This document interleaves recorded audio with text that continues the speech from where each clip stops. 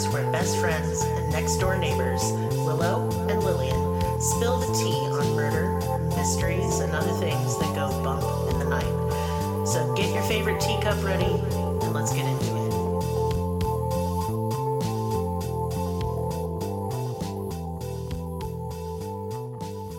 Welcome to Cruelty Podcast. This is Lillian, and with me is Willow. Hello.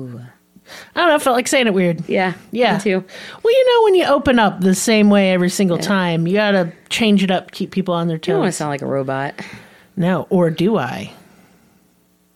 I don't. Okay. Yeah, I would like to report life is okay and not kicking me in the taint repeatedly. So I just want to share the good news that Well, good for you. things are all Yeah, right. that's great. It's nice. Yeah. I don't want to say it too loud. Here's some wood. There we go. Please don't hurt me. Yeah. No, I've just had a really long week. And what day is it? Tuesday. It's Here we go. Tuesday. Yeah. I've been busy, but in a good way. All right. So, again, we're still in, of course, held in captivity month. Mm-hmm. And this is a famous case, as you can tell by the title. So we're just going to get into it. Honestly, I got to say, this month is probably the most triggering month that we've covered for me so far. Yeah, so I would like to get the trigger warnings out of the way. Please. Yeah. Child sexual assault, domestic violence, child abuse. Just it runs the whole gamut. Well, and brainwashing, because that's what you get whenever you hold somebody captive this long, is a lot of brainwashing. Yeah, I'm just lumping that in with abuse. Yeah, that does. It's abuse. So yeah, if you're sensitive to these type of things, please be aware that we'll be discussing it. Now, we're not going to go into gory details. It ain't that type of podcast. Right. Well, and it's just, there's so many things, like this case is such a very long case. We don't have time for all the details. No. So. But yeah, she has a couple books out. So if you want those, you can read her Definitely. books. And she does go into detail in all of her books. Definitely support this woman. She's amazing. Yes, she is. But yeah, let's get going. I wanted to actually say before we start that one of our Patreon listeners suggested this case to me. It was back in September, or it was suggested to me in August for Survivor month of September. For the life of me, I couldn't remember who suggested it to me. I know that you messaged me, but it was so long ago. So if it was you, hit me back up and let me know, because thank you. I actually didn't know about this case. Before we had started recording, Lillian, you told me that, you had actually followed this case and knew a lot about this case. I had no idea. So like the Ariel Castro case, I knew a lot about. This one, for some reason, I had never heard of it. So I think you were probably pretty young. Yeah. When it was on TV. Yeah. I was in high school. See, and I was already an adult. And I was a big fan of court TV back in the day when I was a single mama. And so I would just hold my babies and watch it and cry. Oh. Yeah. Oh. So I know that. Yeah. Yep. And that's kind of like when it came out when my kids were very small. And so I was really like glued to the TV about it. Yeah. Right. Understandable. Also, I wanted to add, before we really get into it, that if these cases are really triggering to you, especially this one in particular, there is a Facebook group that I plugged on the Golden State Killer case, because one of the survivors of the Golden State Killer actually started this Facebook group for sexual assault survivors. And so I'll have that linked. It is a really good support group. Yes. So if anybody needs that additional I don't know help. about other people, but I know that certain days I can handle triggers better than others. Yes. So if you're having a bad day and these Yes. things are some of your triggers, then please click away and listen when you're having a better day. Right. Absolutely. Yeah. And honestly, just being in that group for a couple minutes and being with people that also had similar stories, it makes you feel less alone. And I think that's why a lot of people listen to true crime anyway. I figure that's why we're here. But yeah, just take care of your triggers and stuff. But this story is a real doozy. So I wanted to start out because we are talking about Captivity Month, and we're going to be talking a lot about people who are abducted. I kind of hadn't really looked at the statistics until randomly tonight before I came over. I wanted to look at them. And around 8 million children are reported missing each year worldwide. 8 million. That's a lot. With a daily average of 2,300 children reported missing in the United States alone. Of that, 800 of these cases are actually false alarms or miscommunications between family members. Most of the time, the children are found safe. And a lot of times, it's really just like family squabbles, like, using the children as leverage, taking the children away from each other, that kind of thing. Less than 1%, an average of 33 children every single day, are abducted by a stranger. Although those numbers have been growing, in 2020, almost 400,000 teenagers alone were abducted in the United States. Oh, yeah, and I'm sure it's sex trafficking. Oh, yeah, absolutely. It's just, it's terrifying. Because as you watch the numbers, as the people get older, the less and less they are likely to be abducted, which is just disgusting. Gross. 57% of children abducted by strangers make it home alive, so almost half, or a little bit more than half. 71% of non-family abductions happen on the way to or from school. Yes. Almost all children abducted by strangers are abducted by men, with 2/3 of these victims being female, 1/3 being male victims. And I mean, it's like across the board. They're all men that are abducting these children. Abducted children are more often. I feel like this is a little bit strange, and I'm sure that there's rhyme to reason for it. But abducted children are more often to come from low income or separate houses. So houses where the parents are in two separate homes. The reason for this, because I've looked into these statistics before, because I'm weird. I tend to not look at statistics, even though they're really, really good to understand. I just think they're It just scares me. Well, sure. It just scares me. And this isn't fear-mongering, by the way. No. The chance of your child being abducted is less than 1%. It's not likely to happen. Yeah. But when it does happen, this is usually the numbers.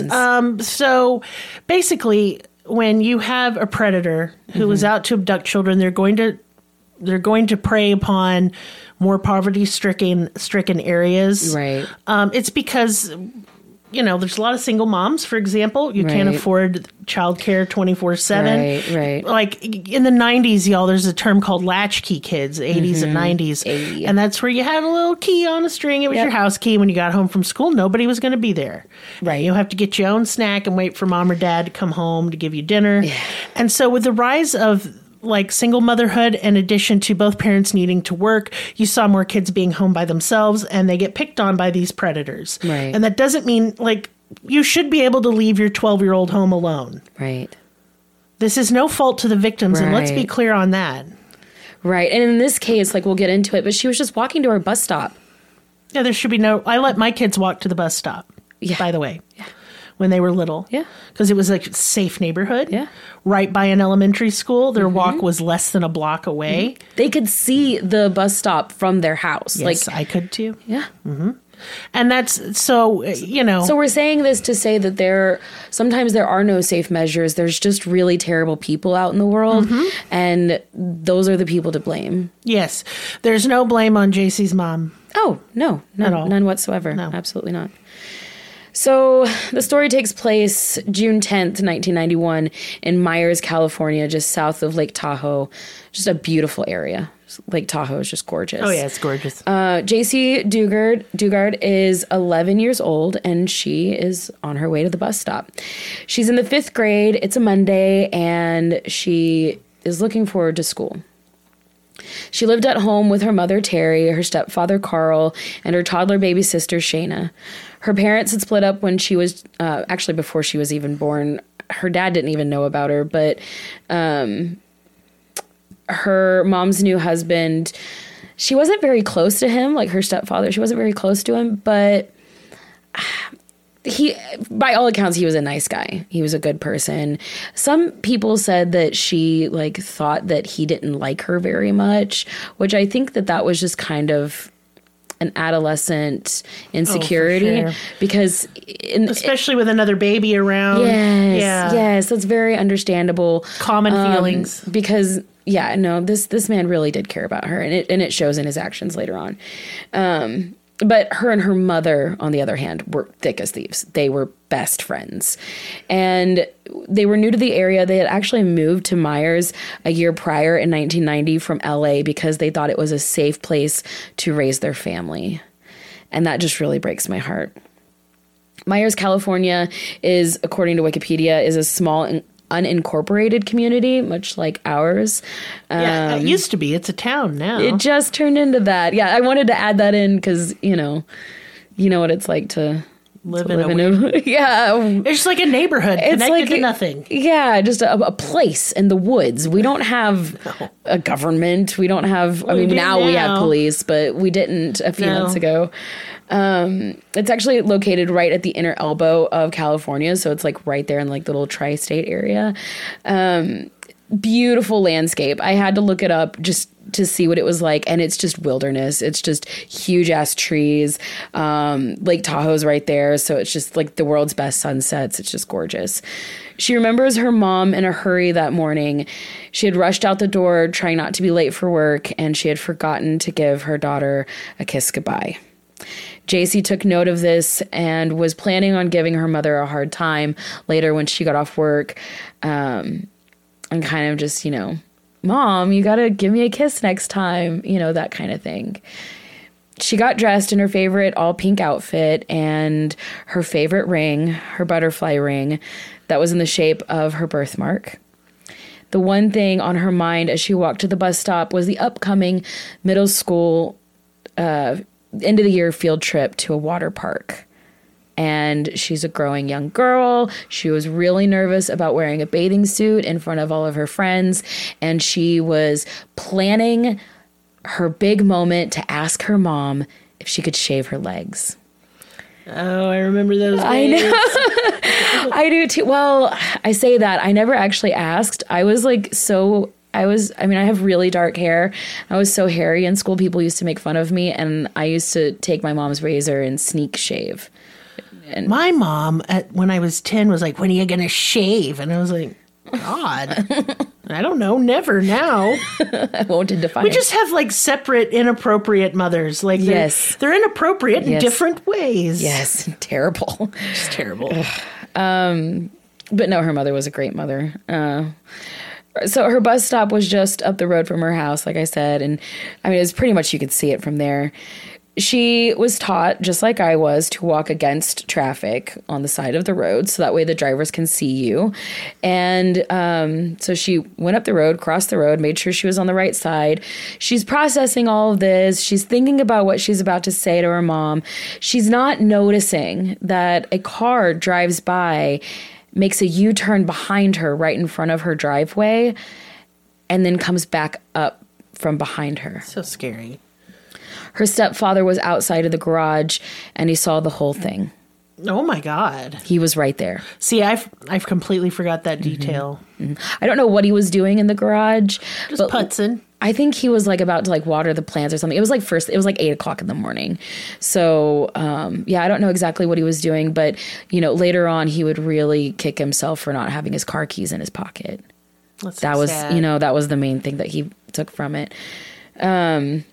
So he saw the whole thing.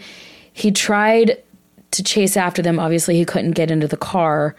So he grabbed the nearest thing, which was his mountain bike, and he biked up that hill to try, as fast as he could, to chase after this car while they're taking JC away. And he just couldn't paddle fast enough. He couldn't get close enough to get a solid view of the license plate, but he got a solid view of the passenger and the car. And he saw the whole thing take place. So scary. So terrifying. The children at the bus stop that was just a couple yards away from JC, they also saw the whole thing. The whole thing happened so quick that all of the children just kind of froze. They didn't know what to do. They could barely even scream. You know what I mean? They were scared. It just happened so quick. It put them into shock. And they would after this, they would have to receive years of counseling, lots of therapy to get through this. Yeah. And yeah, the school like made sure of it because it was just a really big ordeal. They had been asked several times by law enforcement exactly what they saw that day. And for the most part, it was really hard for them to describe their children. You know, it's not like they could tell you like what make and model the car was. You exactly. know? Like I didn't know what cars were when I was a No, kid. hell no. I'd be like greenish, grayish, blue. I don't know.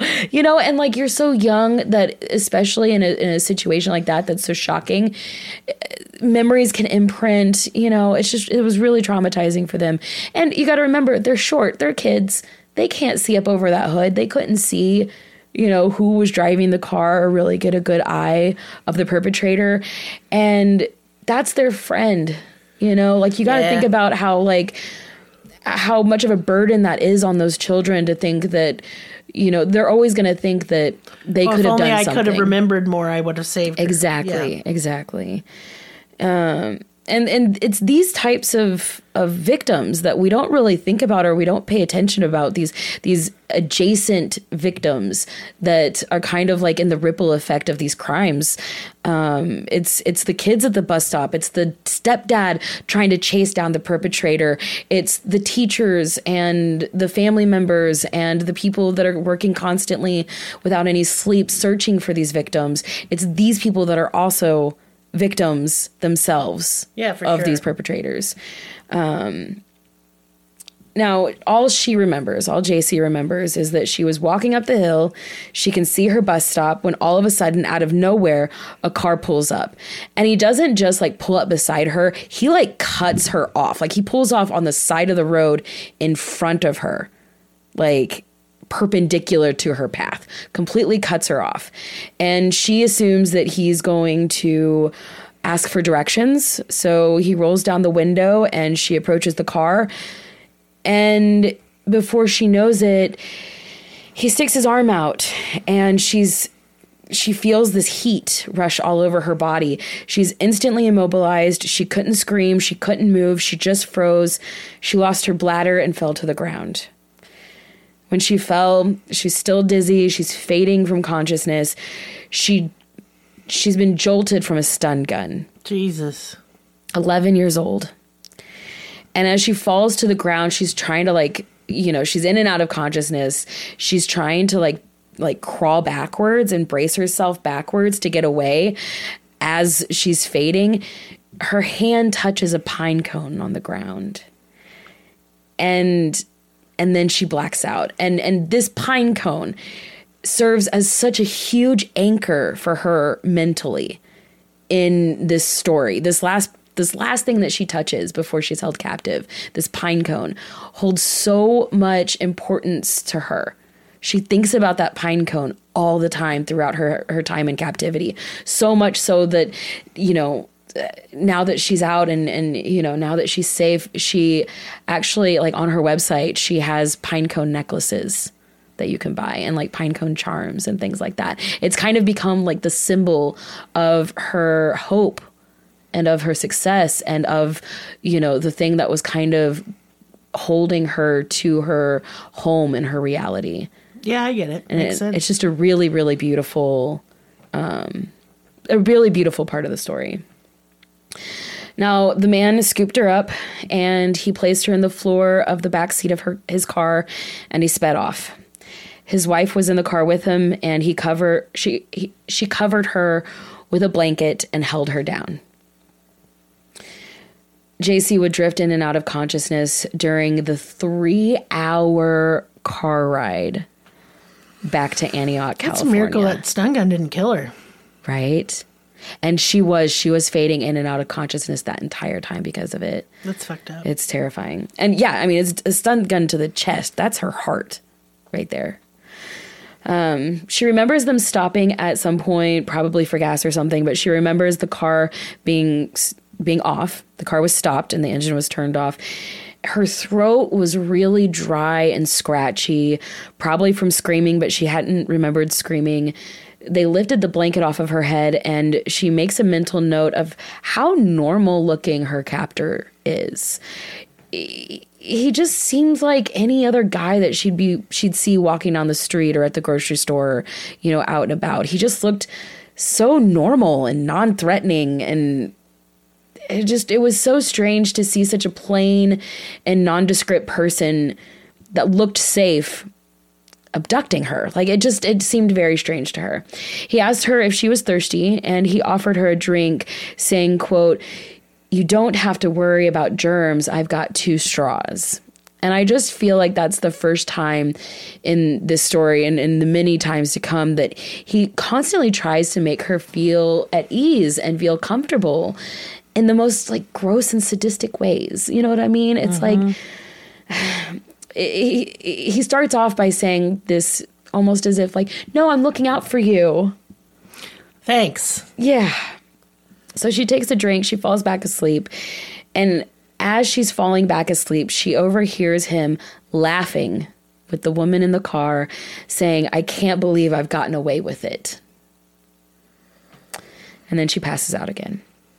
The couple in the car were Philip Garrido and his wife, Nancy.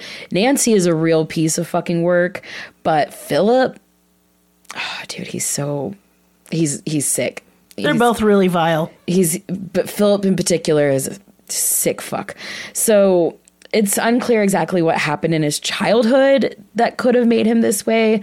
Very little is known about his adolescent years, other than he was very likable in high school. He was an aspiring rock musician, which I'll have linked some of the songs anyway. He had a motorcycle, and a lot of people attribute his behavior later on to a motorcycle accident that he had when he was 16 years old in 1968. And it's something that we see time and time again. There was another story, and I can't remember which one it was. It was definitely one that I researched, but here we are. Where there was a motorcycle accident, and he hit his head, and after that, he just turned into like a murderer. In this case, a sexual deviant. And that it really did seem, and there was no records that I could see of any actual doctor saying that he had brain damage, but it was very clear night and day personality change. Yeah, and I do like to point out, as somebody who had a stage 4 TBI, which is a traumatic brain injury, it is the worst you can have. Yeah. And I went through years and years of rehabilitation therapy, all kinds of stuff. Just because you have a head injury doesn't mean you're going to murder people and sexually assault people. Yeah, I have several. It's to note, though, we only mention it because it is mentioned in the research. Yes. And that's what all of his friends and family say. Is there a correlation between violent crime and head injury? I mean, sometimes. There can be. Yes. But just like any mental illness or disability or injury, right. Well, outcomes vary. Right. And so I don't want you, if you're sitting there as a survivor of a traumatic brain injury, thinking, don't feel offended. That's not at all what we mean. We're just sharing the information. Right. And I also added, the stuff that, we don't know about his childhood, because that could have had something to do with it as well. There could have been things that we don't know about have happened to him. Yeah, absolutely. But a lot of people attribute his deviancy to this motorcycle accident.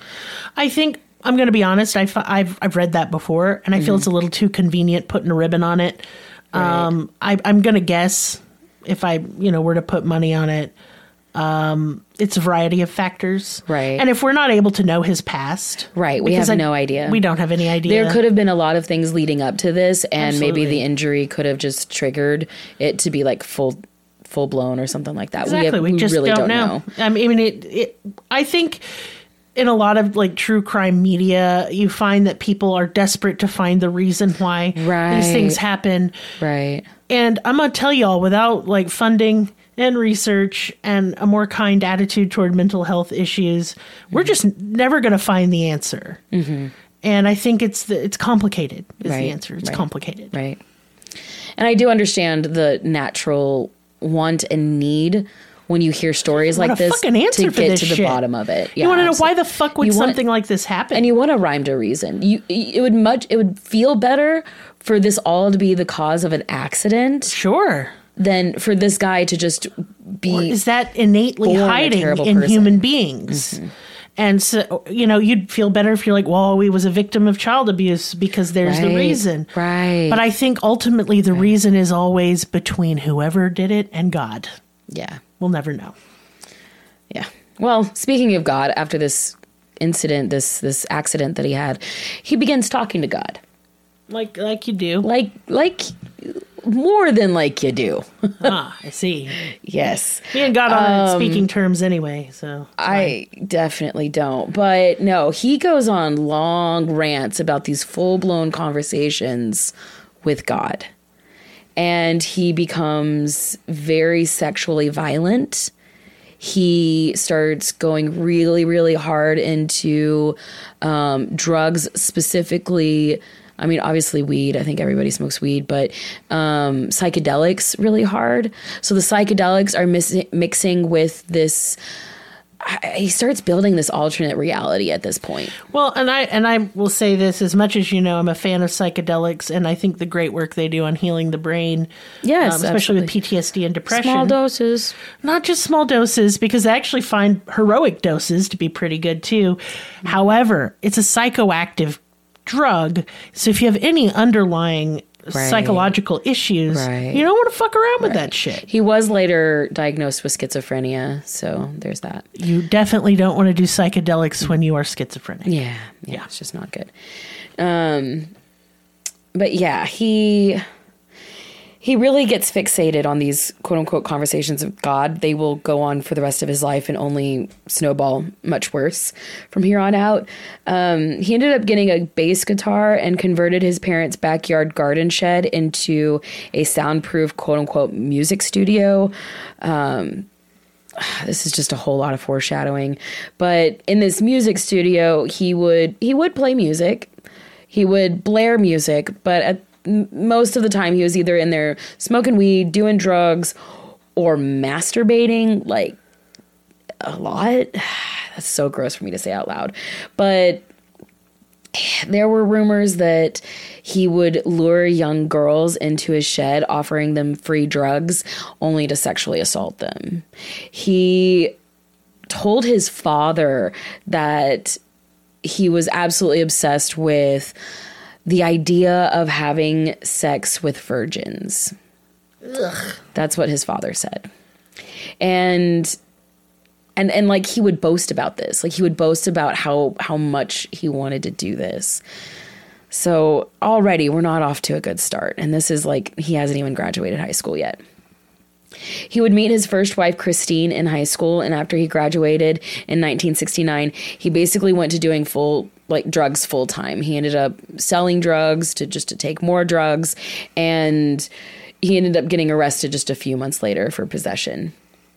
Christine had no idea what was really going on behind the scenes while they were dating. But around this time, he started masturbating in public, oftentimes in parking, like going up to school parking lots and watching the children play. Yeah, he's clearly really psychologically disturbed. He's very, very, very ill. Yes. Very ill. He would expose himself to the children, like open up the car door, and he would begin peeping Tom. He became a peeping Tom.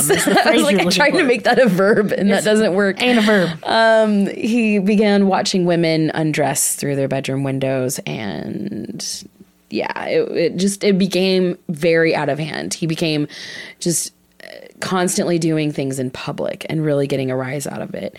He and Christine ended up moving to South Lake Tahoe whenever he was 20, and the two of them got married. So up until the time that they got married, she had no idea who he really was. And as soon as they got married, the monster came out. Yeah. Christine worked as a dealer in a casino, and Philip played music.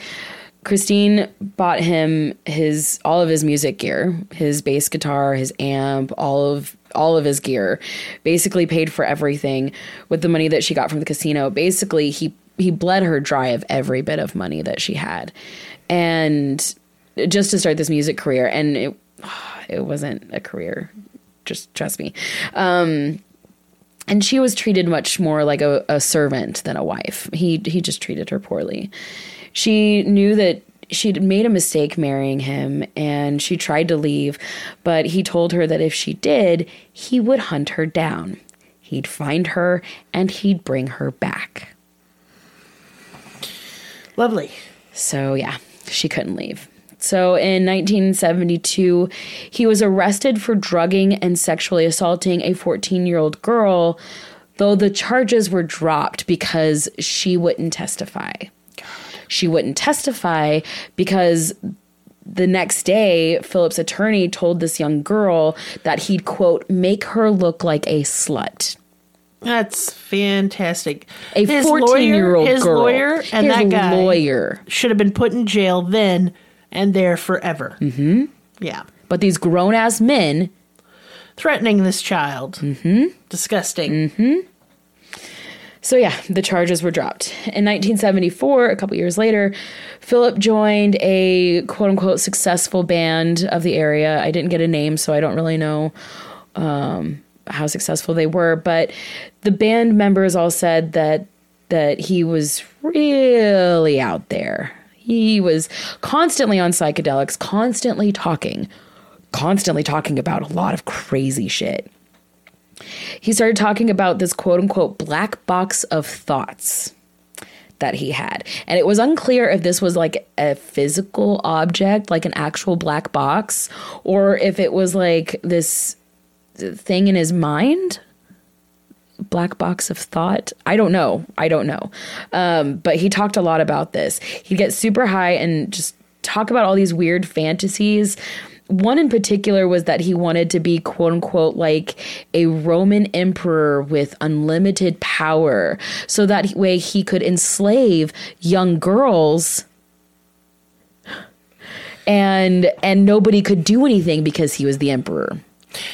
I just wonder what would compel you to say any of that out loud. He's like, I just really want sex slaves. And everybody's like, okay. And they're like, I want some Doritos. This is too much information. Please shut up. No, like... And I'm going to be honest here, y'all. If you got a friend that you're hanging out with and like, I'd really love to enslave young girls, call the fucking police. Just don't let that hang out there. I'm sorry. I mean, I think, I don't want to That's ever... not locker room talk. That's crazy talk. I know, it really is. But I think a lot of people just wrote him off as being... harmless, but kooky. Yes. No, yes. Anybody who has the brazen, unmitigated gall into a group of people you're supposed to professionally play music with, and you're like, you know what I'd like to do? Be a big pedophile. I think I'd just go ahead and say, hello, police. I think maybe you should keep your eyes on this guy. Yeah. Huh? Yeah. Well, they didn't do that, but they did kick him out of the band. Well, excellent. At least one good decision was made somewhere in this story. At least somebody took a stance somewhere. I take a stand against you wanting to do that. It's creeping me out. Yeah. But still, you know what I mean? Like, how often do these guys tell on themselves? And then nobody does jack shit. Yeah, I see it a lot with just abusers of all kinds getting away with bar talk. Yes. You know, they sit elbow to elbow with a guy at a bar, and all of a sudden they're chummy best friends because they had a couple beers together. And they're just talking abusive nonsense, bullshit about beating women or X, Y, and Z. Or sexually assaulting them or whatever. Yeah, and boasting. And dudes are like, oh, well, it's just... we're just bros. Just Phil. It's just being Phil. No. Y'all are being vile. Yeah. And look, there are good guys out there. I know I said there aren't. I have a lot of male friends and some that are, acquaintances, but a lot of them have made mentions of this, where they're just like, oh, but that's just Joe Bob. That's how Joe Bob is. I tell you, that's the fast way to not be my friend anymore. If you won't stick up for us when we're not around, and you're going to talk about us like we're cattle or trash, then frankly, I don't want you to be my friend. Absolutely. So dudes, do better. And to do better, you just, when like Buddy Phil at the bar is like, oh, I'd really like to say derogatory, horrible things. Turn and say, maybe shut the fuck up or I'm going to knock out your teeth. Yeah. You're going to shit your teeth for a week, pal. I don't know, just saying. Yeah, absolutely. So then this kind of shit doesn't happen. Better examples. You'd be good examples for everybody else. Ladies also find that hot, I hear. Yes. We might find it hot. It's very appealing. It's nice. So, after he got kicked out of the band, he and Christine moved to Reno. They rented a small warehouse. Oh, this makes me sick. Okay. He told Christine that the warehouse was for musical rehearsals, but we all know better than that. He took big rugs and hung them from the ceiling, creating sort of a maze that you had to walk through at the entrance. How fucking scary. That is scary. The maze that you went through emptied out into a small makeshift room. It had a dirty old mattress with a sheet and a dirty fur rug covering it, trying to, I guess, make it look sexy. Yuck. Along the walls, there was a table that had a display of arranged sex toys, dildos, handcuffs, Vaseline, scissors, bottles of wine, stacks of porn magazines, and he also had stage lights and a movie projector. It's just, you walk in there, it's just nightmare time. Just nightmare time. Yeah. It doesn't smell good. You know you're in danger. It's just bad. It reminds me of those old, like those scary haunted houses that you go through with like the strobe lights and people jump out with chainsaws that don't have chains on them. That's what it sounds like, but this is real. This is a real horror. This is it's terrifying. Worse. This is way worse. Yeah.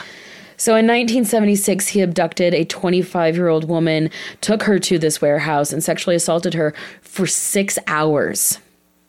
He would have continued, but luckily he was interrupted by police. An officer had seen the door to the warehouse slightly ajar, and he decided to investigate. This is in an area where there was a lot of like abandoned warehouses, and he had just recently bought this. So I'm sure this police officer assumed this was an abandoned warehouse. Yeah. So he saw the door open, he goes in, and he finds them the way that they are. And Philip proceeded to tell the officer that they were just having some consensual sex. Meanwhile, the girl that he abducted ran away. Yeah. He's like, oh, no, it's consensual. She's like, bye. No. And then runs off and tells police everything. Yeah. Tells them everything. And he should have never seen the light of day after this shit. Girl, it gets my blood boiling. He was arrested and sentenced to 50 years in prison for kidnapping and an additional 5 to life charge for sexual assault. Okay? Well, that's, go ahead, make me mad. That's simmer. During the sentencing, he even went through psychological evaluations and was diagnosed as a sexual deviant. So it's on his record that he's a sexual deviant. It also later, he went through some other psychological tests, and it showed that he was I forgot what they said. It wasn't a drug addict, but he was sexually charged with drugs. It was the thing. Because later on he'll try to say that acid was the reason why he was doing all of this. Acid never made me horny. It just made me weird. Anyway, they ended up, sorry, I'm just so mad. It's hard to say it out loud. Had they kept his sentence, we wouldn't be discussing this case. Nope. Had they kept to his word, had they done what they said they were going to do, we wouldn't be discussing J.C. Dugard. But instead, the justice system failed. All of us failed Philip Garrido, and here we are. He was let out of prison after only serving 11 of the 55 years. Disgusting. Not even 11. It was like 10 months or 10 years and 9 months, 11 months, something like that. But while in prison, Philip divorced his wife, and one of his cellmates that had befriended Philip introduced him to his niece, Nancy. So he meets Nancy while he's in prison at Leavenworth. She was described as a soft-spoken and very shy woman. She was also a member of the Jehovah's Witness church cult. And so when he started writing her letters from jail talking about how God had ordained them to together, like it was, God told him that they were supposed to be together. She believed and ate up every single word. She's already been indoctrinated. Yes, absolutely. So this was more than what she could have dreamed of or asked for. Even though she lived in Denver, she was a nurse's aide in Denver. She actually ended up marrying him in October of 1981 in Leavenworth Prison, driving from Denver. And eventually she ended up moving to California to be near him. Again, he got out in 1988. They married in 1981. So she was married to him for almost a decade before he got out of prison. And while she was married to him, she was living in California with his mother. Jesus. Yeah. And they would go up to the prison together, and yeah, it was just a whole thing. So he was let out on parole in 1988. His parole stated that he had to live with his mother, Pat. So the whole time, Pat was there. I mean, she ended up dying at a certain point. But, and he had to keep a steady job, a steady income. He had to submit to searching and regular drug tests. He also was required to take substance abuse classes and keep up with mental health counseling and therapy. Yep. When he was first released, he was sent to a halfway house in Oakland and put into a community treatment program for sex offenders. The woman that he kidnapped and assaulted, the woman that was the reason why he was in prison, she worked in Oakland. That's fucked. Yeah. And she had no idea that he was released, especially this early. No one told her. And so he just randomly showed up at her job. She was working at a casino close by. Poor thing. I bet she was terrified. And it's really hard for me to breathe through this part because it's happened to me before. Yeah, I've had similar happen to me as well. Or my abductor just shows up at my work. Yeah. Yeah. So she was working at her, table at the casino, and he walks by with a drink in his hand. He takes a big sip and he goes, Katie, this is the first drink I've had in 11 years. She looks up, sees him, and as he's walking by, he makes direct eye contact and smiles and says, I'll see you again, Katie. He should have gone back to jail right then. Oh. It makes me want to cry and throw up at the same time because that happened to me and it sent me into a full panic attack as well. And I'm sure that's what happened to her. She had no idea. She was pissed off, obviously, and she called his parole officer and was like, yo, what the fuck? His parole officer said something to the effect of, oh, don't worry, he's like a sick puppy. He's likely to reoffend, but he's not going to come after you. Oh, okay. Excuse me? I mean, he didn't, but thank God, but still. It's not the point. What the fuck? He's likely to reoffend. Then why is he out? Sir? Overcrowded prisons with black people with minor drug offenses. Oakland, California. So after this time in Oakland, he moved his wife, Nancy, and mother Pat to Antioch, California, where he bought a house with a large backyard and immediately got to work. He started building an 8-foot fence around his property. He added metal bars, just like a jail cell, for extra security, tarps covered so that way nobody from above could see. He built a 10 by 10 soundproof shed and ran electricity from the main house out to the shed. From an aerial view, which I'll post the photos, you can tell that his lot is the size of 2 lots. Yeah. And there's a very distinct line in between the halfway point. He basically cut his lot in 2 by placing a divider line of plants. And so as you walk out in his backyard, all you see is a line of shrubbery. You think that's the end of his backyard, and that's it. But just past that shrubbery, you'll find an entire compound. Mm-hmm. It was later called, quote unquote, the Secret Garden Kidnapping Campground. And that is so eerie to me because The Secret Garden was my favorite book growing up. I really loved it too. Oh. So his aging mother, I believe that she had dementia or Alzheimer's, but she was basically just deteriorating from old age inside. She never went outside, and she never had any idea what her son was doing in the backyard. But Nancy did. Nancy was in on it, and JC was a present from Nancy to Philip. Fucking disgusting. Gross. Now, apparently she either wasn't that into sex, or maybe she knew that, like, she loved Philip, but I don't know how she could, but knew that Philip wanted children and not her. I don't know. There was talk on certain people that covered this case mentioned that Nancy wanted children but didn't like sex, so she said she was okay with it as long as Philip had babies with them. I don't know. Either way, Nancy was basically in control of that trip.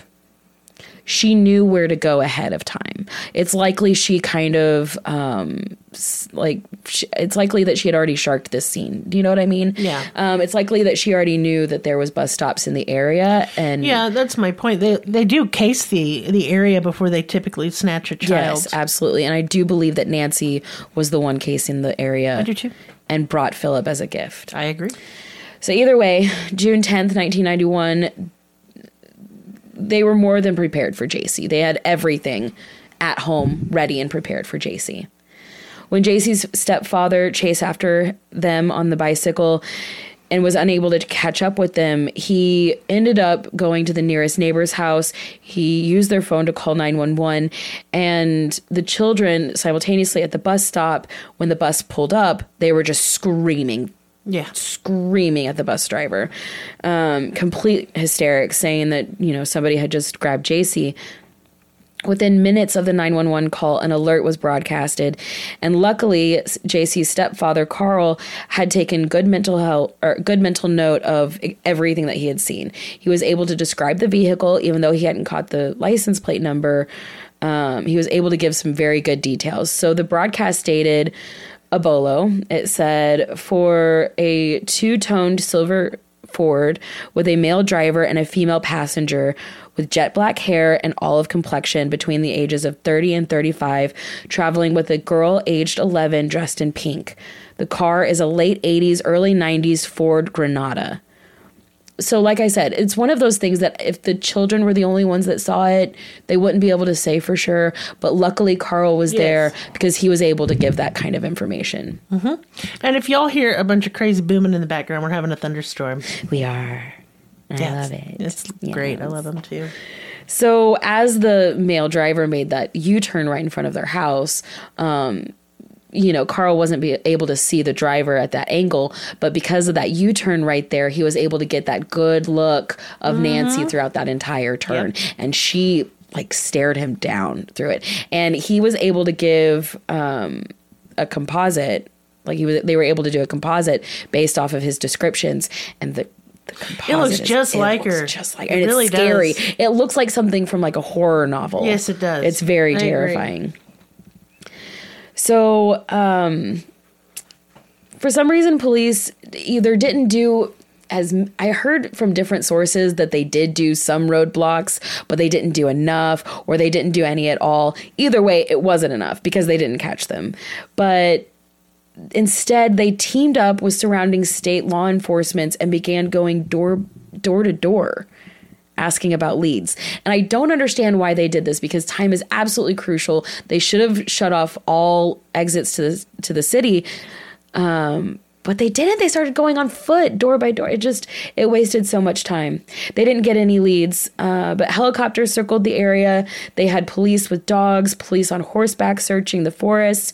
News stations and radio stations reported about her abduction pretty much immediately. It was like breaking news. They gave out descriptions of the car and physical descriptions of her, but they kept her name private at first.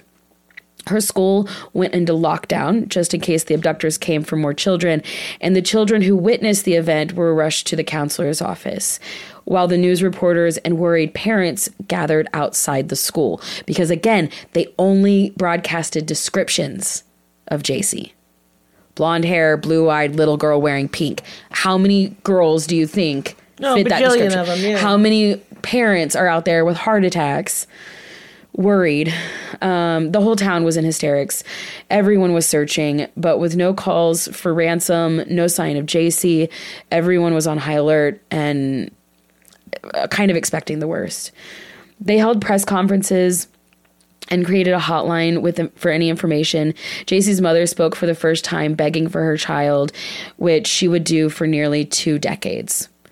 The FBI would get involved, but nothing really came of it. America's Most Wanted aired an episode on her, which after this case was closed, and actually when the Cleveland abduction happened, John Walsh spoke with JC at a press conference for the Amanda Berry, Gina DeJesus, and Michelle Knight. Yeah, they actually talked about that. And John Walsh made mention that he had covered Amanda Berry's case. And when he found out about Gina DeJesus, he was like, these have to be linked. They have to. And everyone told him that they weren't, that they were just runaways. But he was like, Anyways, I thought that was really full circle that JC Dugard was able to be there. But most of the people thought that JC was probably dead at this point. In a couple days, they were like, no, she's gone. And within a few days, the police, quote unquote, scaled down their search. They always do that shit. They really do. I mean, if there's not any money in it, they can't waste money, they can't waste time, they can't waste resources. Well, I mean, they have other shit to do. I mean, I understand that. But as a parents, mother, you can't understand that in your moment of grief and terror. That is the one thing that you care most about. Yeah. And her mother didn't. Her mother did not give up 1 second. The community ended up putting pink ribbons all over town because that's JC's favorite color. Trees, lampposts, electric poles. Even her classmates put a pink ribbon on her chair. That's pitiful. And kept her seat open just in case. Her mother and stepfather would divorce under the stress of it all, and her mother, Terry, would never give up hope. Though, even through the sleepless nights and the mental health concerns, she fought and fought and fought for her daughter's return. She organized vigils, marches, and handed out flyers, constantly keeping her name alive, constantly thinking about her, constantly praying that she was alive and that she was okay, and that each day that they'd see each other again. And actually, it was very serendipitous that the day that she was discovered was just like, I think it was like less than a month from the 18-year anniversary. Yep. And they had a vigil for her 18-year anniversary of the abduction. And I just thought that was really serendipitous. But so back to the abduction day, June 10th, 1991, JC ends up waking up when they finally reach their destination. She's been held captive for about 3 hours now, and it's only going to get worse, obviously, from here. Before getting out of the car, Philip turned to JC and told her that if she kept quiet, she wouldn't get hurt. Then he put a blanket over her head and carried her inside. And once they got inside, he took the blanket off her head and told her to sit on the couch, which she did. JC had decided to mentally document every little detail about her captivity.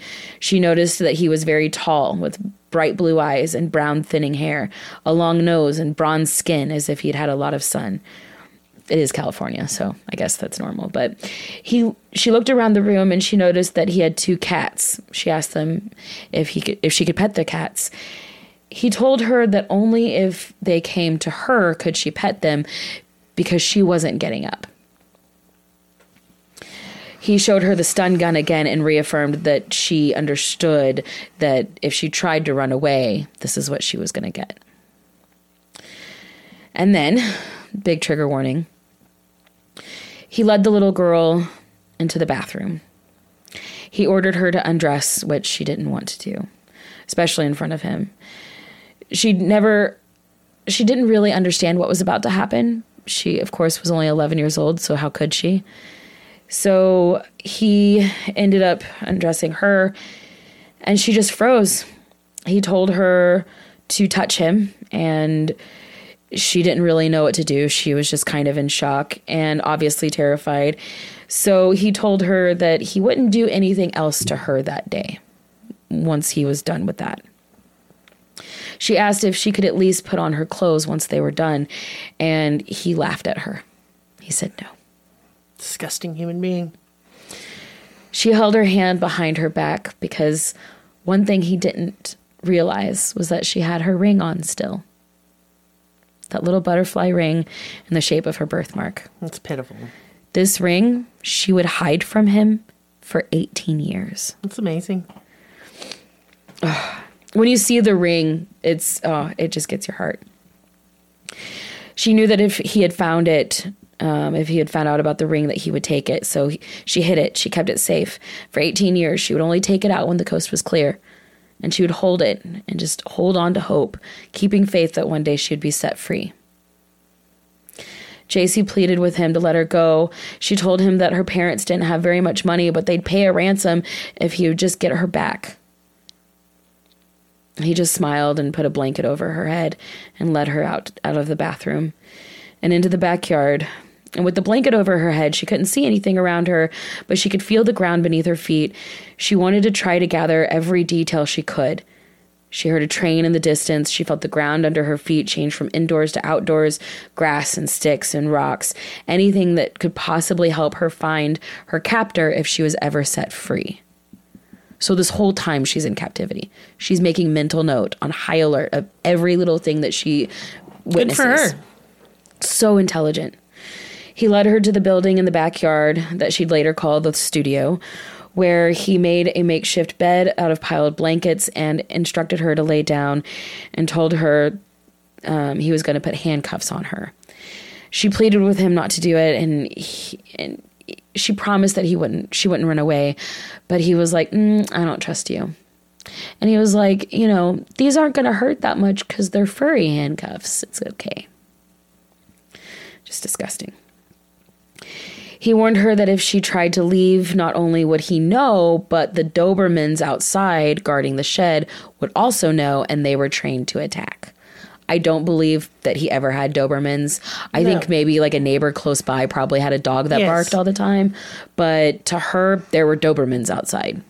Yeah. And in these situations, you believe everything they say. Because you have to. Your life is in their hands. Yes. And they've already proven how much they can do. And she's a fucking child. Yes. The lock on the door to the shed would be one of the most triggering sounds to her. Even to this day, a grown-ass adult.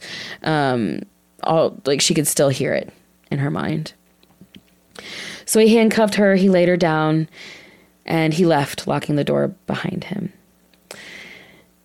She cried herself to sleep that night, even though she said that she tried so hard not to. She didn't want to shed a tear for him. She also didn't want to make her face sticky.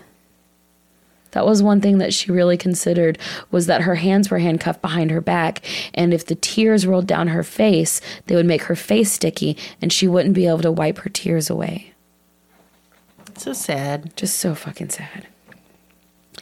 She laid there and just listened to all the sounds around her, anything that could be of use to her mother to help find her and her captors.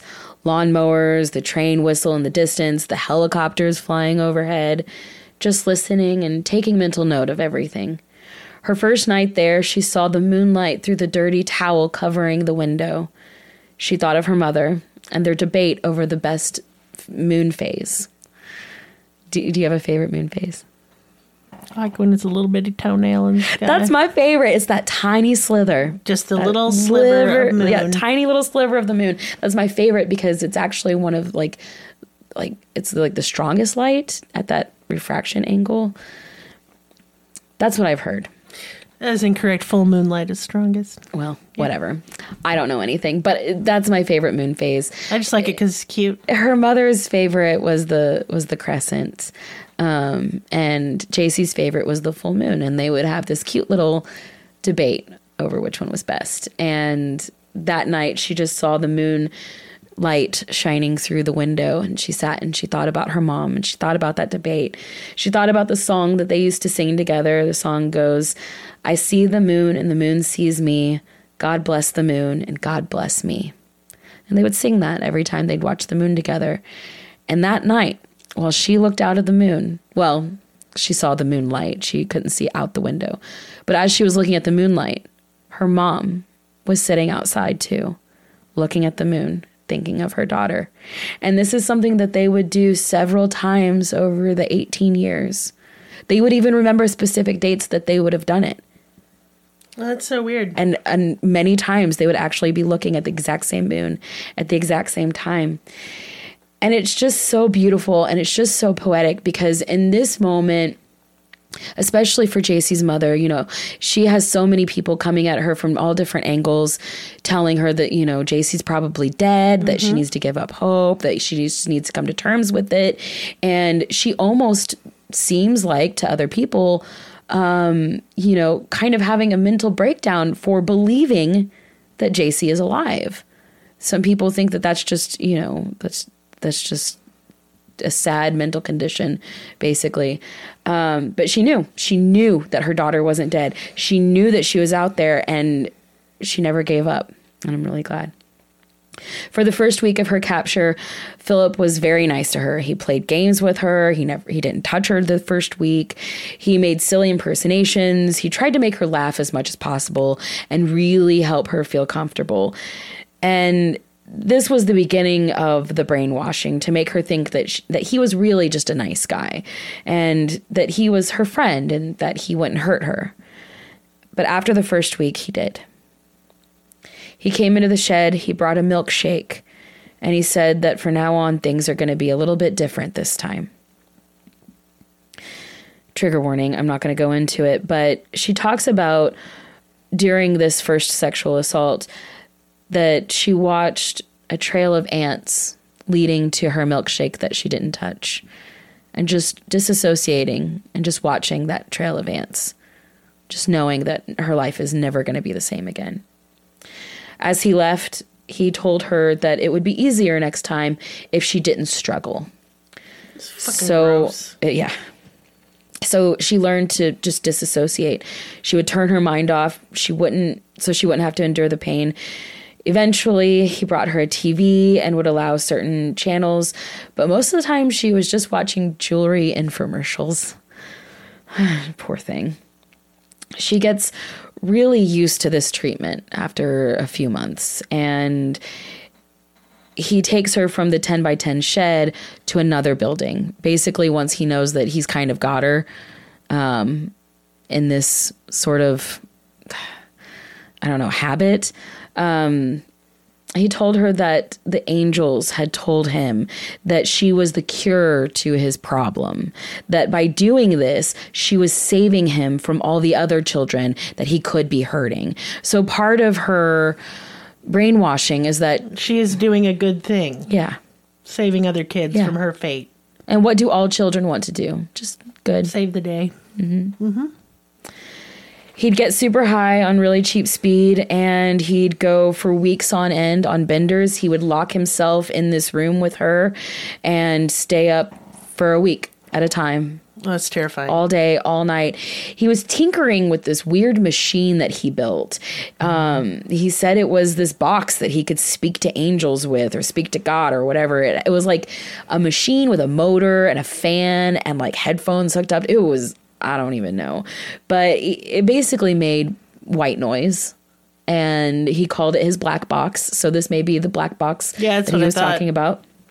He'd make JC put on the headphones and listen to this machine and be like, you see, you hear what they're saying?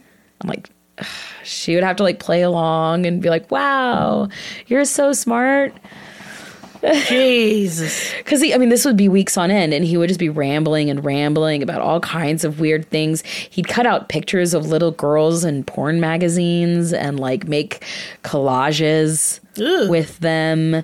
He would stay up with her, like I said, in this room all week, high as hell, doing all kinds of crazy shit. Like not just sexually assaulting her, which he was, but also just talking and talking. It was absolute madness. And JC just had to endure it. Sometimes he'd weep and sob and apologize to her for every little thing that he's done. He would hold her and just cry and just talk about how terrible of a person he is, which would only make her be like, no, it's okay. Well, that's what she thinks is expected of her, I'm sure. Yeah, and that's the general response. Yeah, and that's a natural human inclination, too. Right, but over time, especially as a young adolescent growing in this, because she's growing up here. Yeah. You know, this is all part of like a Her conditioning and brainwashing. Grooming. Yes, absolutely, absolutely. Over time, he threatened to send her away to the sex trade, where people would lock her in cages and do even worse things to her. And he kind of painted this picture that, like, yeah, this is not a very great situation that you're in here, but out there it's way worse. It could be so much worse. And it was the fear of the unknown that kept her in his grasp, I guess. Like, it was the fear of the unknown that really kept her compliant. It was terrifying to her, because if this was as bad as it was and there was worse, she didn't want to face that. In contrast, Philip would also play with her emotions and her love for animals. He would bring her a kitten, tell her that it cost him several $100s, that, you know, I care so much about you that I would spend all of this money on you. Here's this kitten. And then she would love the kitten, and you know, this would be her friend. And then all of a sudden he'd have an excuse for the kitten to be gone. You know, it's just like the Ariel Castro case. Yeah, I was thinking of that. Yeah, she was given a lot of kittens, and then they were taken away. And he would say things like, oh, well, the cat peed on me, or the cat scratched me and I had to get rid of it. She was just constantly left in this cycle of like excitement and then letdown and heartbreak. She had a cat named Tigger. She had a cat named Snowy, but her favorite cat was a cat named Eclipse. I love that name. She loved her cat Eclipse so much that she asked for paper and pen so she could start a journal about her cat, so she could write about her cat. It's pitiful. She wrote in one of her journals, quote, "Last night I started to cry and she heard me and she came and sat down next to me. And after that, I felt a little better." It's so pitiful. Sadly, the kitten would go, just like all the others. And when Philip found her journal that she was writing, he noticed that she had written her name at the top of one of the pages. He got super mad about it and had her rip out her own name and told her that she was never allowed to speak that name ever again. Which is why in her book that she later on writes, the first line in her book it says, "Let me get this one thing straight. My name is JC Dugard." And I just think that that's beautiful. That's so strong. That's her taking her power back. Mm-hmm. At one point, Nancy came out to the shed and brought JC a teddy bear, a Barbie doll, and some chocolate milk. She was very lonely and instantly thought of Nancy as a friend, which is just not true. Gut-wrenching. Yeah. Because, yeah, you know, she was just as fucked up as her husband. JC made furniture for her Barbies out of the chocolate milk cartons. Nancy would bring her meals and cry and hold JC and, you know, just psychological torment. Basically saying that, like, oh, I wish she weren't in this position, and would cry and act like she was so upset. Mm-hmm. You know, she would say things like, I wish Philip would have had a headache that day. Fuck, bitch. It's like, no, you don't. You brought him there. Yeah, no kidding. But this was just another way for Nancy just to torture her. Mm-hmm, yeah. Mm-hmm. Nancy would also go to the park with Philip. And Philip would bring his guitar and sing. And Nancy had a video recorder, which she would videotape. She would make it look like she was videotaping Philip playing his guitar. But in reality, she was zooming into the background, videotaping other people's children playing at the park. Yeah. For hours on end. There were countless videotapes, hundreds of videotapes of just other people's children playing at the park, little girls on swings, all of it. And she even had a video of a little girl that she had taken by herself, Nancy, by herself, without Philip, had gone to a park, taken a little girl into a van, and video recorded a conversation between the two. That's so scary. So fucking creepy. That little girl did not get abducted, thank goodness. But it was almost They're like... just dry runs. Yes, that and just like little presents. That's the equivalent of like, you know, me going to the grocery store and grabbing you your favorite drink. Ugh. Isn't that disgusting? It is. And it's terrifying whenever you see that. I'm not going to leak that footage, but I have seen it and it's gut-wrenching. In 1993, Nancy came to JC and told her that Philip had gone to stay with a rich friend on an island. But Philip had failed a drug test for marijuana and went back to prison for a month. During this time, Nancy was in charge. She continued to keep JC hostage, but she wasn't like as physically abusive, but she did continue to keep her hostage. She didn't help. She would lock them together in the same room at night and force JC to watch some gory movie that JC hated. She was like, this is gory and scary and gross. But she made her watch this like one specific scary movie just over and over and over again. So weird. Yeah. She would leave in the morning to go work at her job as a nurse at a retirement home. You just never know. I know, you just don't. It's just creepy. And then she would lock JC in the shed while she was gone all day with nothing. And then she would come back, feed her, and, you know, keep her locked up with her. She never sexually assaulted her. She never hurt her, like physically, but mentally and psychologically, very abusive. On Easter Sunday, 1994, the Garridos took JC off of her handcuffs for the first time, brought her into the house, set her down for her first cooked meal, watched 10 Commandments. Moses. I know that's like your favorite film. It's not my favorite film. Do I enjoy it? Yes, because the overacting is quite hilarious. And Yul Brynner's hot as fuck in that. It's like biblical Twilight. It is like biblical Twilight. It is. I feel like I'm on weird drugs when I'm watching it. So they watched that, and then they sat her down and told her that she was pregnant. She is 13 years old and 4 months pregnant, and she has no idea what any of this is. Poor little thing. So for the next few months, they have to basically school her on everything pregnancy related, on everything, you know, giving birth. They're watching TV shows. Philip she's terrified. Oh God, I can't. I mean, I was 17 and pregnant, and it was terrifying. Yeah, he's watching birthing videos. She's watching TV shows. They're like trying to plan ahead because they're not going to a fucking hospital. Well, of course not. By August, she's now 14, and she's locked in her shed by herself. She's watching Dr. Quinn Medicine Woman, which same girl. I love that show. I used to watch that show. Oh my God, I watched every episode. That actress is hot as hell. She really was. It really solidified my bisexuality. Locked in this backyard shed, she starts to go into labor. But she doesn't know. She has no idea. In pain. She doesn't know why. Yeah. She's just wriling in pain. And for hours, she is going through labor. She has no idea what's going on. And Philip and Nancy ended up coming home. She labored for another 12 hours. So dangerous. After they came home. They couldn't figure out what was wrong with the baby. Philip then remembered that there was this thing that he saw once where if the cord is wrapped around the baby's neck, you have to stick your hand up in there and get the cord off their head. Yes. Which is what he did. And that baby came out alive. It's a miracle. It's an absolute fucking miracle. She had a baby girl. Philip named her Angel, which JC was like, yeah, that's appropriate. She was an angel. Absolutely.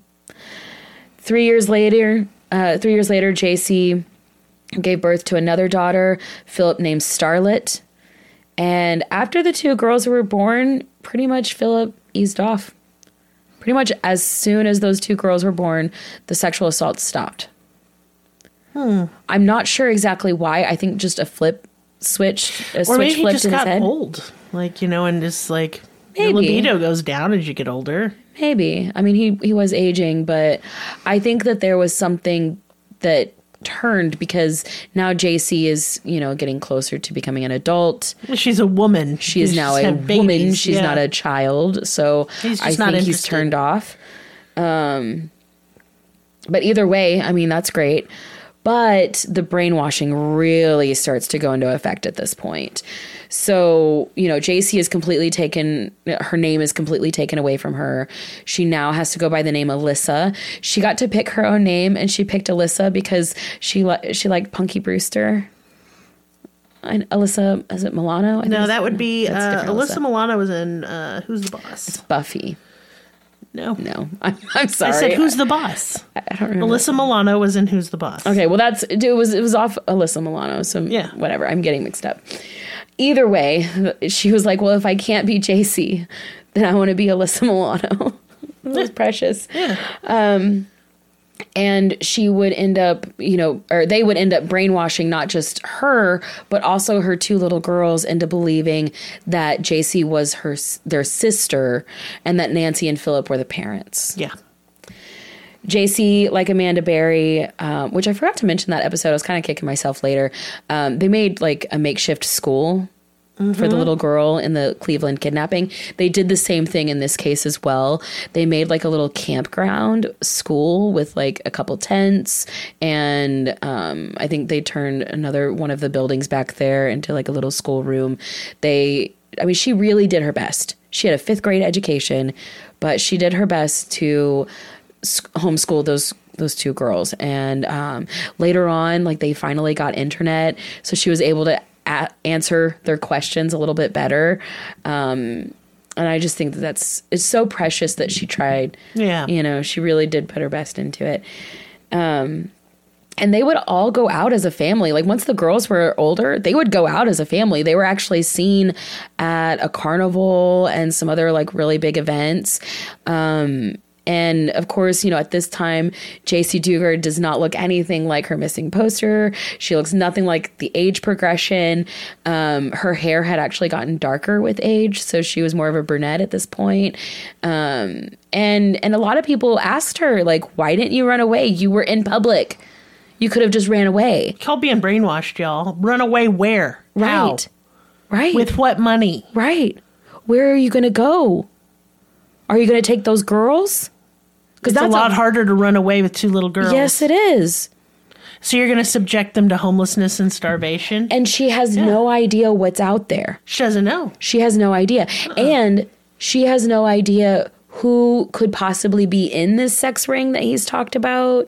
He's made up a bunch of shit she had no choice but to believe, and he used it to control her, and that included keeping her from running away. So nobody should ever ask her why she didn't do I don't ever want to hear that question again. Because also, she didn't believe that even if she did run away, she didn't believe that law enforcement would do anything. I don't blame her. Because they didn't. Because they fucking didn't. I'm going to reel it back a little bit because my blood's going to boil and I already have high blood pressure.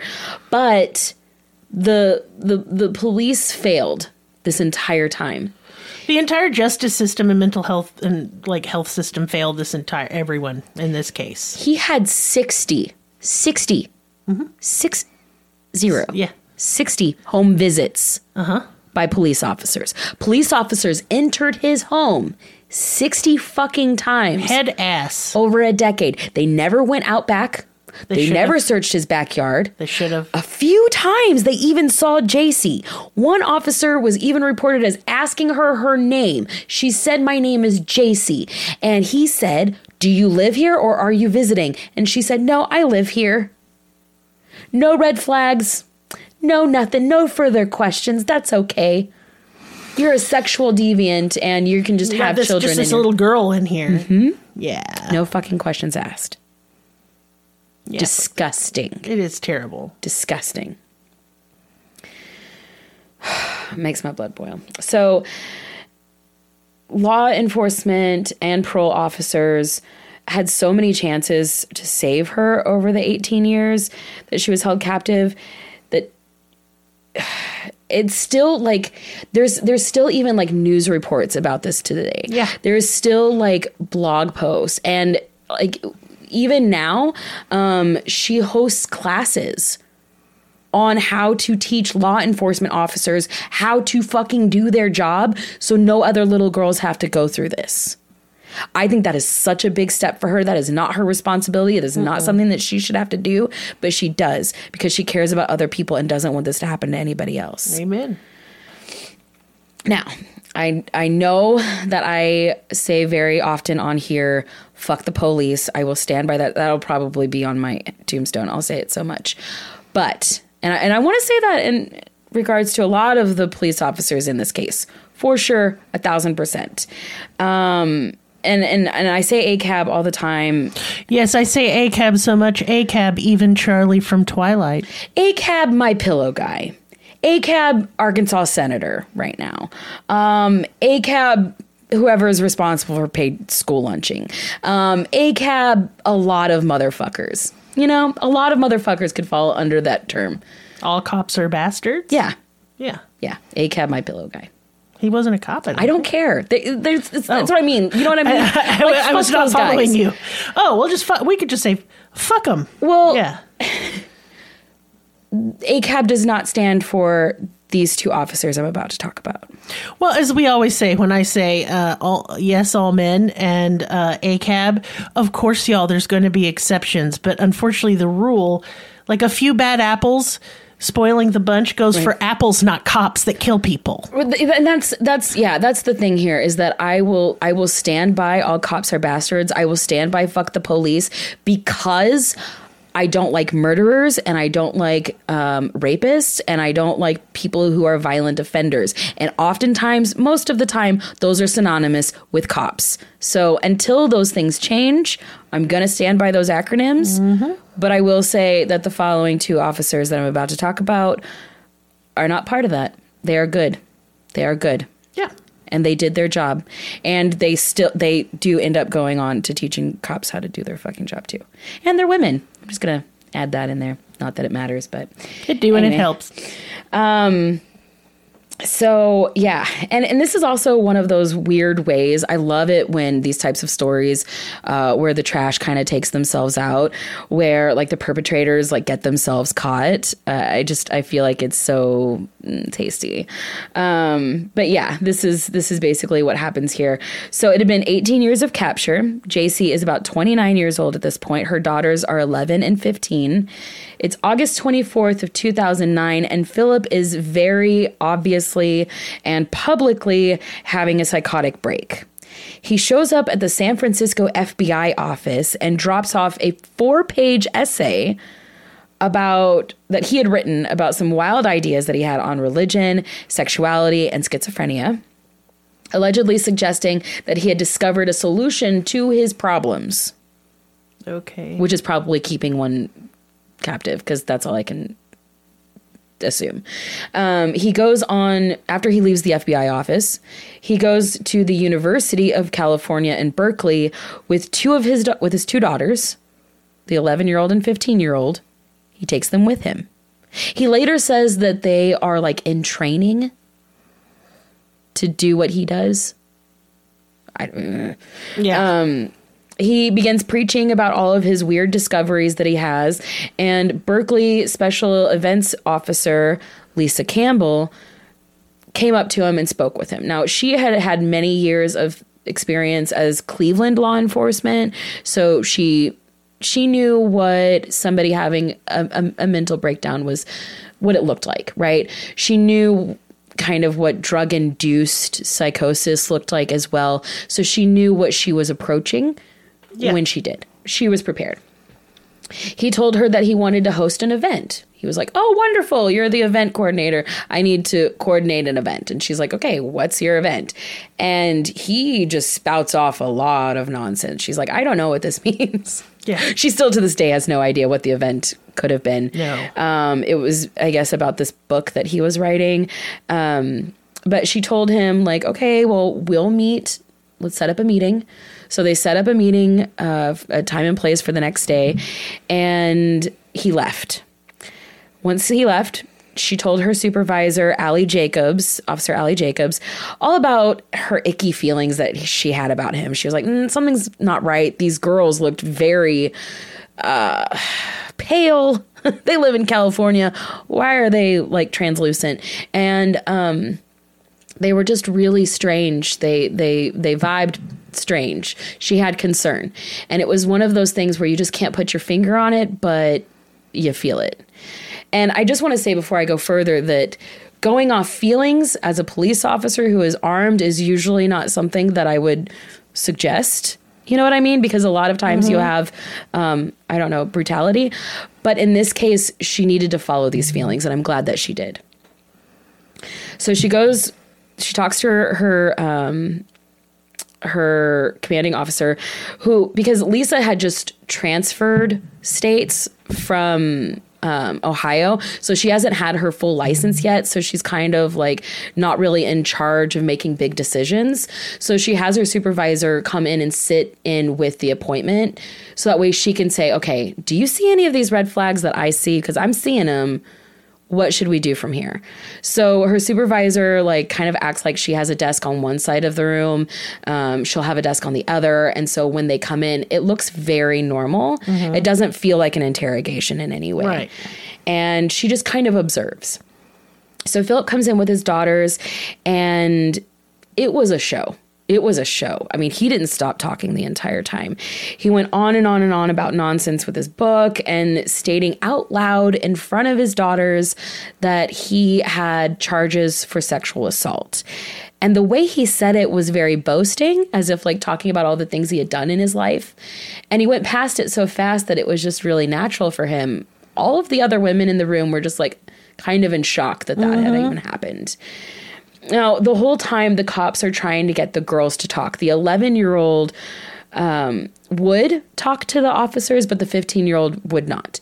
She would actually keep her hands with her palms on her thighs and her eyes up, either looking at the ceiling or looking at her father. She would not make eye contact with the cops. She always placed herself between her father and her sister, and it was very, like, robotic. Anything that she said was rehearsed. Yes. And the 11-year-old kind of was just, I mean, she was a child, so she was like super excited to be talking to anybody. So she was more open to talking. So as they were talking to Philip, one would talk to Philip, one would talk to the kids, and they would kind of go back and forth that way, trying to get whatever information. Kind of, yeah. So one of the youngest ended up telling the officer that they lived with an older sister named Alyssa. And with all of these strange things that he was saying, all of these red flags, the officers had to let him go because there was no physical evidence to hold him. But Officer Jacobs contacted Philip's parole officer when he left and asked him about all of this strange behavior. She was like, yo, is this guy just like really weird? Or like, are these things that I've noticed something that I should be concerned about? And then she brought up the two little girls and then talking about an older daughter named Alyssa. And as soon as she said that, the parole officer was like, hold up, what the fuck? Who now? Who? Because she was like, does he have children? He was like, absolutely not. She was like, does he have a niece or anything? And he was like, let me check. He checked, called back. No, he doesn't. There's no reason why there should be children in his household. He does not have any family members that are children. And so that was kind of where all the pieces fell into place. The red flags were all bundled up together in a nice little bouquet. And the parole officer ended up going to Philip's house, ordered him to come to his office the next day to talk about what happened at the campus. And for some reason, he did. And for some reason, that blew my mind too. He brought everyone with him. Oh, dude. He went to that parole office to talk about that. He brought Nancy, he brought the two daughters, and he brought JC. He basically just brought them all there, like, package, here you go. He was so sure of himself that he had brainwashed them that he was just like, see how innocent I am? This is so innocent. Well, that, and I think he had brainwashed himself. I do too. You know? Yeah, for sure. He bought his own bullshit. He did. Yeah, absolutely. And it took a lot of interrogation to not only get him to admit what he had done, but also to break down the Stockholm Syndrome on JC. Because there for a while, she was still stuck in it. She was still very adamant that this is a good man. He's a good man. He's changed, right? Because it had been about 10 years since he had assaulted her. So, you know, she really was stuck on that. And she was like, no, my name is Alyssa. Poor little thing. I know. And after several hours, she finally broke. She was like, no. Like they kind of, you know, got the evidence. They got her missing posters and everything like that. And she was like, she admitted that she was JC Dugard. And from there, she got on the phone with her mother and was able to say, Mama, I'm home. Come get me. I can't imagine. So, yeah, you saw the trial. I did. It was all over the news, apparently. One thing about it that really makes my stomach turn, that just kind of shows you who JC was or is as a person. Part of the evidence that was submitted to the state was the countless videotapes that Philip Garrido had taken from inside of the building that she was held captive in. Mm-hmm. She watched every single tape, reel to reel, and there was countless. She wanted to make sure that frame by frame, she was the girl in those videos and not anybody else. She wanted to make sure that he didn't take anybody else captive. Wow. Fucking incredible. Oh, and something that I just remembered that I didn't mention, I didn't even write it in my notes. One thing that was really creepy about Philip Garrido, before I get into the sentencing, he had made a printing business, and he had actually helped with some of the printing of some of the flyers. Yep. And helped with, there was like a flyer that was being printed for like suggestions on how to find missing people. And he was like, you know what you should do? And like actually gave them suggestions. Jeez. It just makes my stomach turn. Yeah, it's gross. Yeah, everything about this man is disgusting. There is footage. I want to link it because I want you to see how gross this is. During the court hearing, he's caught on video glancing over at Nancy, so proud of what they had done. He's beaming. He's so proud. He looks over at Nancy and mouths the word, "I love you." Gah. Absolutely disgusting. He was sentenced to 431 years in prison. Nancy was convicted and sentenced for 36 years. Unacceptable. She should have gotten life. Oh, absolutely. Absolutely. Mm-hmm. But I really hope she doesn't live that long. Now, JC today, she's alive and well. She's tried to keep her kids out of the media. I can't find a single picture of her children, and I don't suggest anybody go We're not going to try. Nope. Because her wishes are that her kids remain out of the media. Oh, absolutely. Absolutely. Yeah. Absolutely. They have so much healing, and so does she. Now, one thing, I will link her website. It's JAY, letter C, Foundation. It's linked below, but she has an amazing website. Definitely go check it out. She does therapy through rescue animals, which I just think is so beautiful. Yes. That's definitely something I would do if I had all the money and everything. But she took her love of animals and her desire to heal and created a foundation where people, you know, from all walks of life can come and interact with farm animals, horses especially, and get that additional type of therapy. And she's absolutely changing lives. She did start the LEO program. LEO stands for Law Enforcement Officer. And here at her facility, she does do training for law enforcement officers so that way they never make these mistakes again. And I really hope that these types of programs are started worldwide, but especially in the United States, because we just have such a very terrible issue with standards. And I'm proud of her for not getting mad. Like I know her mother did, and I know like I would. You know, I don't know how she does it. I will stay mad. But she has learned how to somehow forgive and learned how to teach in order to correct these mistakes. And I just find her absolutely amazing. And I think she's great. Yeah. Amazing story, amazing woman, and amazing strength. And I definitely encourage you all to visit her website, in supporting her, those pinecone necklaces. Definitely support her and are just a really wonderful, fidget toy that also means hope. You know? Yeah. So I will not be doing business time today. It's because we are, we don't want to spend too much longer. But I will tell you, if you want to see case photos, we do not put those behind a paywall. They are on our Patreon. Please check out our Discord if you'd like to discuss cases in real time, also not behind a paywall. And other than that, just don't be scared of the link tree. All our links are there. Please click it. Just click it. Mm-hmm. The Discord invitation never expires. We learned that. Mm-hmm. That's something. And if you need any resources outside of Discord or direct messaging us, our Instagram has a resource section for anything that you may need. Yes, and I love you, and we'll see you next time. Goodbye. Bye-bye.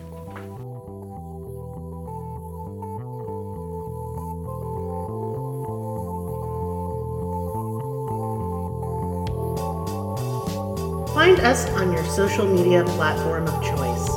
Linktree/Cruelty has all of the links. Check out our Patreon for exclusive episodes, merch, ad-free episodes, live ghost hunts, and much more.